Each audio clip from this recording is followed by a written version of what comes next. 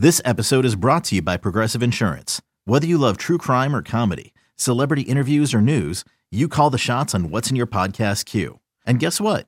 Now you can call them on your auto insurance too with the Name Your Price tool from Progressive. It works just the way it sounds. You tell Progressive how much you want to pay for car insurance, and they'll show you coverage options that fit your budget. Get your quote today at Progressive.com to join the over 28 million drivers who trust Progressive.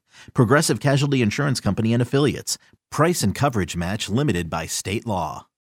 When you need mealtime inspiration, it's worth shopping Kroger, where you'll find over 30,000 mouth-watering choices that excite your inner foodie. And no matter what tasty choice you make, you'll enjoy our everyday low prices, plus extra ways to save, like digital coupons worth over $600 each week. You can also save up to $1 off per gallon at the pump with fuel points. More savings and more inspiring flavors make shopping Kroger worth it every time. Kroger, fresh for everyone. Fuel restrictions apply.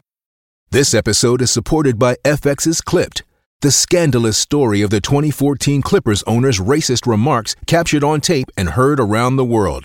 The series charts the tape's impact on a dysfunctional basketball organization striving to win against their reputation as the most cursed team in the league. Starring Lawrence Fishburne, Jackie Weaver, Cleopatra Coleman, and Ed O'Neill. FX's Clipped, streaming June 4th, only on Hulu.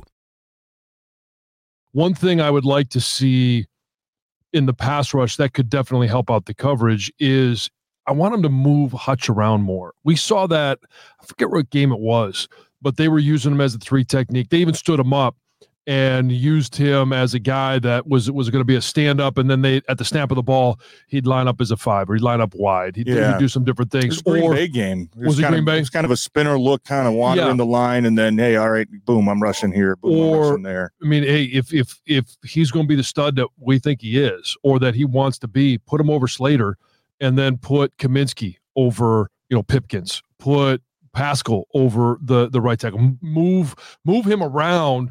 So I don't want to say it's ever predictable where he's going to be, because they do move him, but I would move him more so that you can try and create matchups like Kaminsky against Slater. Probably not going to win that one. Hutch against Slater. Now you got a fighter's chance. You put Kaminsky over Pipkins.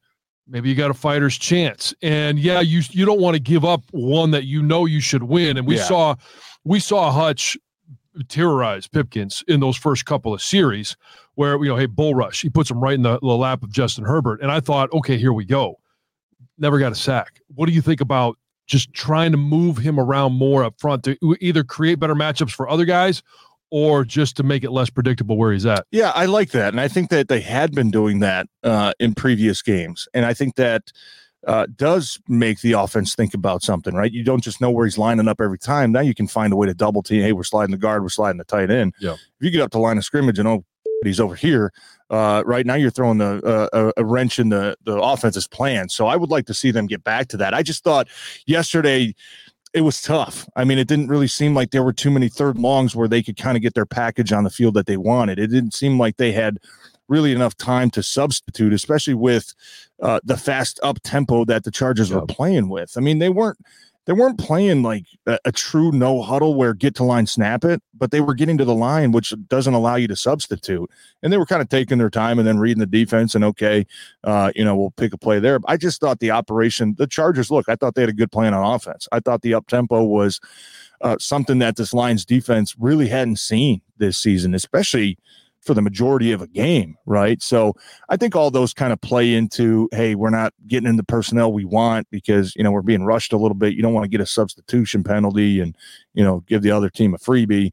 But yeah, that's going to be something that moving forward, they're going to have to try to find more ways to be creativity with the personnel, with the alignment, with where they want to put their guys, just to be in a position to make plays. And, hopefully that starts this week. I mean, I know we all know kind of this Bears team, and certainly their offensive line is not a strength. They haven't been playing bad. Honestly, I've been watching them, but that's a group that you look at and say, okay, if you need a kind of confidence game and a get right type game, you got to figure it out this week. Because if you can't get after, Justin Fields may play. I know it's early in the week, but this is, you kind of feel like, man, it's got to start clicking at some point. And this was about